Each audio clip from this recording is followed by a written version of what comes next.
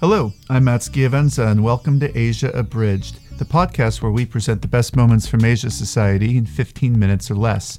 In today's episode, we hear from Ruchir Sharma. He's the head of emerging markets and chief global strategist at Morgan Stanley and an expert on the global economy. Sharma recently appeared at Asia Society to discuss the key economic trends shaping Asia. Here, he tells Asia Society Executive Vice President Tom Nagorski about what to expect from the Chinese economy in 2018. And I think in China, basically what's happened over the last few years has been quite staggering, which is that you've really sort of, had the emergence of two Chinas, a new China, and then there is still the old China. There is the new China, which is the private sector-led tech enterprises of China. As you well know, that of the 10 largest companies in the world now by market value, 2 of them are Chinese, Tencent and Alibaba. And their emergence has just been staggering because they've gone from virtually nothing to becoming these very large, sort of corporations. And I think that we should just pause for a second and think about what that tells you about the Chinese economic model, because so much and so many of us are used to thinking of the Chinese economic model as being state-driven, which is that what the state wants, what's state-driven.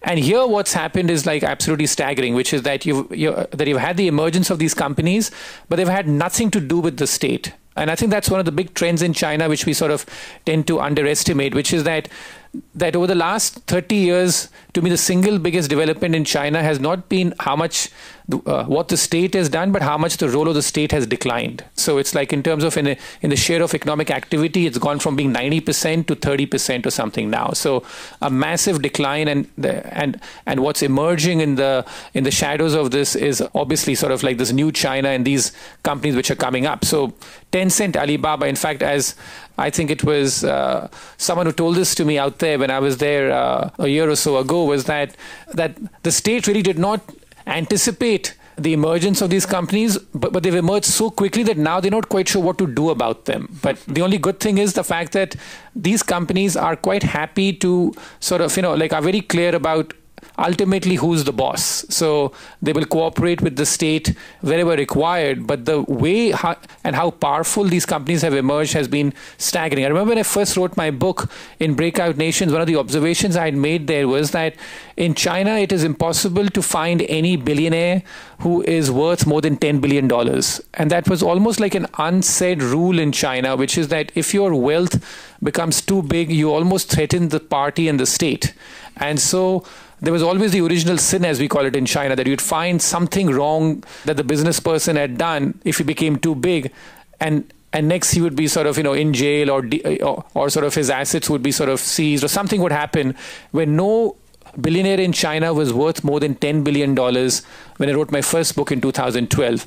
And today you have a host of billionaires who are worth more than $10 billion in China. This has all happened in the last 4-5 years. And this has really been because of this explosion in new China that's taken place.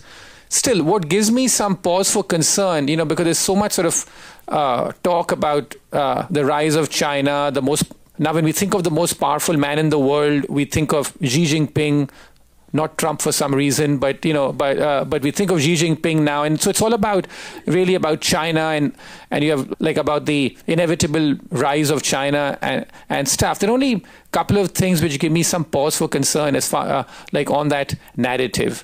One is that this old China is still tacking on debt like never before. As I said so in my last year's comments also out here, that no developing country has taken on as much debt as China has taken on this decade. This is not China, a 30-year story, which is that like in the 1980s and 1990s, and even for much of last decade, China's debt as a share of its economy was quite stable. But in order to meet its political objectives, even as it's become richer and the base has gotten higher, China has just been sort of taking on this massive amounts of debt over the last 6 to 7 years.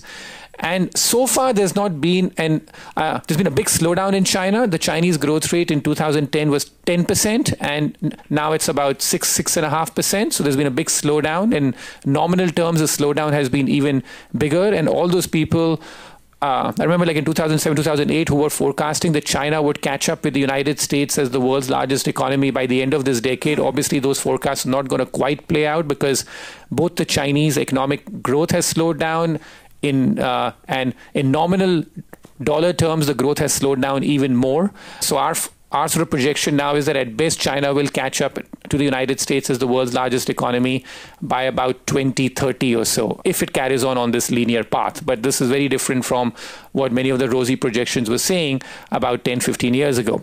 But more significantly, it's this debt problem, which is that, and this is something which I think that the top Chinese leadership is quite aware of, and that came through in the party congress as well, where they spoke about quality of growth rather than quantity of growth. The issue is that will they be able to live with that in terms of the fact that not have a growth target, let the economy grow at whatever it does. And I think that this is where we have to be a bit careful about too much linear thinking, because the one thing which you say about the United States, which I find remarkable, is this, that since it's been a superpower, let's say since the start of the 20th century, the United States has suffered 23 recessions and one Great Depression. And out of all of these, it has emerged stronger. There's something almost cleansing about having these recessions where you clean out the excesses and you move ahead. China so far has not faced a single real recession ever since its growth boom began. And that test is yet to come, and it will come. This inevitability that China, all because the government is so powerful and it'll be able to avoid business cycles and it'll be able to keep growing in this linear way. Well, we have to be a bit careful of that, because we have to see what happens when you are tested. Because so often I've seen the great economic stories unravel or sort of be set back by many years, if not decades, if they have one crisis on the way. It's just to sort of galvanize that. How will the Chinese political system react to a financial crisis or to like even one recession? And as I said, that the United States, we know, has gone through this. And this shows up in the most telling statistics, which is that the one place where China has not been able to make any progress, I feel, is in the internationalization of the renminbi. So if you look at it today, China today accounts for well over, for about 12%, I think, or even more now, of global GDP. Yet as a share of foreign exchange reserves, if you look at it in the world, China accounts for less than 1%. And the US dollar accounts for 2/3 of global FX reserves. So people's money is still a bit reluctant to sort of back it up in this very long-term assets because of these fears about what exactly will happen when this test comes. Over 90% of all transactions in the world today involve the US dollar. The Chinese currency basically is hardly there in international transactions because there are capital controls in China. And the capital controls are there in China because you fear that what will happen if you let this money flow out of China, especially when you have such a big debt boom in China. So I think that it's a very sort of, conflicting story for me. Or much more conflicting than what the popular narrative is, which is all about the rise and inevitable rise of China's superpower and stuff. Yes, I get that. I really appreciate it, what's happening in the new China, the new economy, but they still have these problems of debt and capital controls to deal with, and the fact that that at some point in time the test is going to come. How do they survive an economic downturn, which is natural in any business cycle? So that's for me the really big story out of Asia. China and India, the world's two largest countries, are often referred to as a twin pair, but Sharma points out that comparisons of the two often miss how different they are from each other. Here's what he had to say about India. The politics in India and what's happening on the macro stuff, and we love speaking about Modi's India and Modi India as if they're the same thing. To me, the bigger story is the fact that the politics and Modi basically in India are irrelevant. Because they're not able to move the needle much in terms of economic growth. Economic growth in India is coming from a low base and continues to sort of increase, but it'll never reach the China kind of stage because India has never been able to build a manufacturing base as China has built or had built over the last 30 years or so. As I was just telling Tom about this in the ante room, which is that the lack of Indian success in manufacturing is sort of captured in so many ways, but in this one anecdote which I find fascinating, which is that it's a fairly religious country, and as part of the Hindu religion they use something called incense sticks in terms of prayers and stuff like that, and any Indians here would know that. And it's amazing that 75% of these incense sticks are manufactured in Vietnam. Because, and similarly, like all the Indian idols, there's a lot of idol worship in India, as we well know, they're all made in China in terms of the stuff. So it just is the complete lack of manufacturing in India is what makes it very difficult to create jobs at a mass scale and for India to sort of grow the way China did in its early to mid stages of the development cycle. But in India, what is remarkable is that, so we look at, where do we find the good quality companies to invest?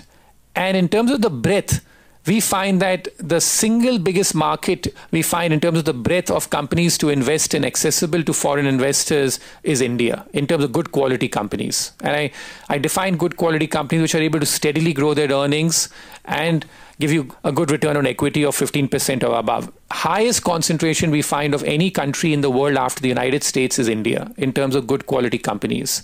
So it's a country that you want to always be engaged in, but more from a bottom-up level rather than keep worrying about what Modi is doing and what's happening there on that front. I mean, it just is sort of it just doesn't matter. So we can stop half of the programs we do on India and Modi, right? We should just stop doing because that. I think he's a fascinating character from a geopolitical standpoint. He's a fascinating character from a political standpoint. I mean, I love traveling and elections in India and figuring out what's going on and stuff. But from an economic standpoint, I mean, I just feel that that's just noise. Yeah, because you do. And of course, the advice I always give to foreign investors in India is that do not directly invest in India.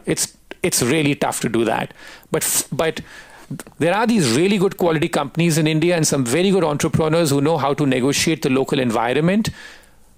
Find out who these people are, or often who these people are. Give them the money, and you'll make lots of money on riding their back. So that's the way I think that you basically deal with India. Thank you for listening to Asia Abridged. If you want to hear more, you can visit our show page at asiasociety.org/podcast, and you can find the link for the full video of the event on our site. You can also subscribe on iTunes and follow us on Twitter and Facebook at Asia Society. Until next time, this is Matt Schiavenza.